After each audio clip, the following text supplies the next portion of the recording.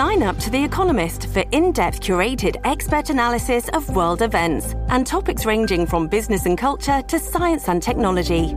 You'll get the weekly digital edition, online-only articles, curated newsletters on politics, the markets, science, culture and China, and full access to The Economist Podcast Plus. The Economist is independent journalism for independent thinking. Go to economist.com and get your first month free.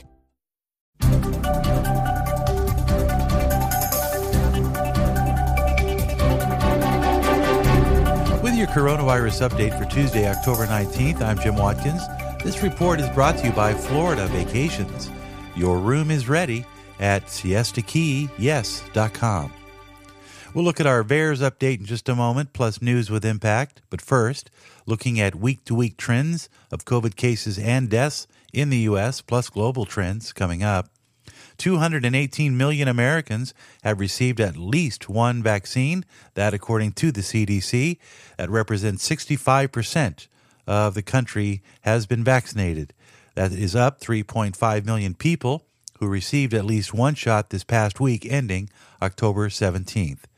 Now, the trends, overall cases of COVID being reported down 15% week to week. U.S. COVID deaths are also down 15% to about 1,320 people per day across the country. It's a bit of good news. No state reported triple-digit deaths from COVID on Monday. Pennsylvania reported 99 deaths on Monday, California with 66, Montana with 55, and Texas with 53 COVID-related deaths. Those are our top 5 states for the most deaths on Monday. Deaths in Texas have dropped 22% since last week. New cases of COVID deaths in Texas are also down 26% from week to week, which is great news for the Lone Star State. Montana had its highest day of deaths recorded on Monday when deaths jumped from 7 to 55. That's a whopping 685%. What accounted for it? Well, the Montana Health and Human Services says 32 of those deaths are part of ongoing data reconciliation efforts. Of those, 29 occurred in September. 3 occurred over the past several months, going back as far as November 20th of 2020. California, new cases are up 3.7%, deaths up just under 1%. New York cases are down 3.85% week to week. Deaths are up slightly by 8% from week to week. That's in New York. 37 people a day on average are dying from COVID across the state of New York. In Florida, cases are down 24%, deaths down 75% in Florida. About 10 persons per day passing from COVID-related illness in the Sunshine State. And now globally, new cases are down slightly, 2.63% globally from 1 week ago.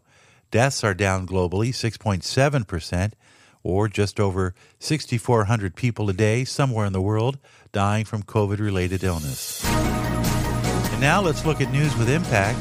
You may be hearing about the Delta Plus variant, and now accounts for about 8% of all new cases in the UK. What scientists don't know is if it's more transmissible or even as deadly as the current Delta variant. And this virus is officially known as 4.2.1. Former FDA Commissioner Scott Gottlieb said over the weekend the variant has been in the UK since about July, but it has been slowly increasing in prevalence. There's no clear indication that it's considerably more transmissible, but we should work to move quickly and characterize these and other new variants. We have the tools to do it. He also offered a bit of perspective. Quote, "This is not a cause for immediate concern, but a reminder that we need robust systems to identify and characterize new variants." Former statesman and Chief of Staff Colin Powell died Monday from complications brought on by possibly the COVID vaccine and myeloma cancer he was dealing with. The former Secretary of State and 4-star general died Monday. He was 84. Powell had received vaccinations too, but as doctors say, myeloma treatment had compromised his immune system, making the vaccines ineffective. What isn't known is whether or not the actual vaccines may have contributed to his death. Meanwhile, Moderna has received its approval for a booster shot for adults, and the U.S.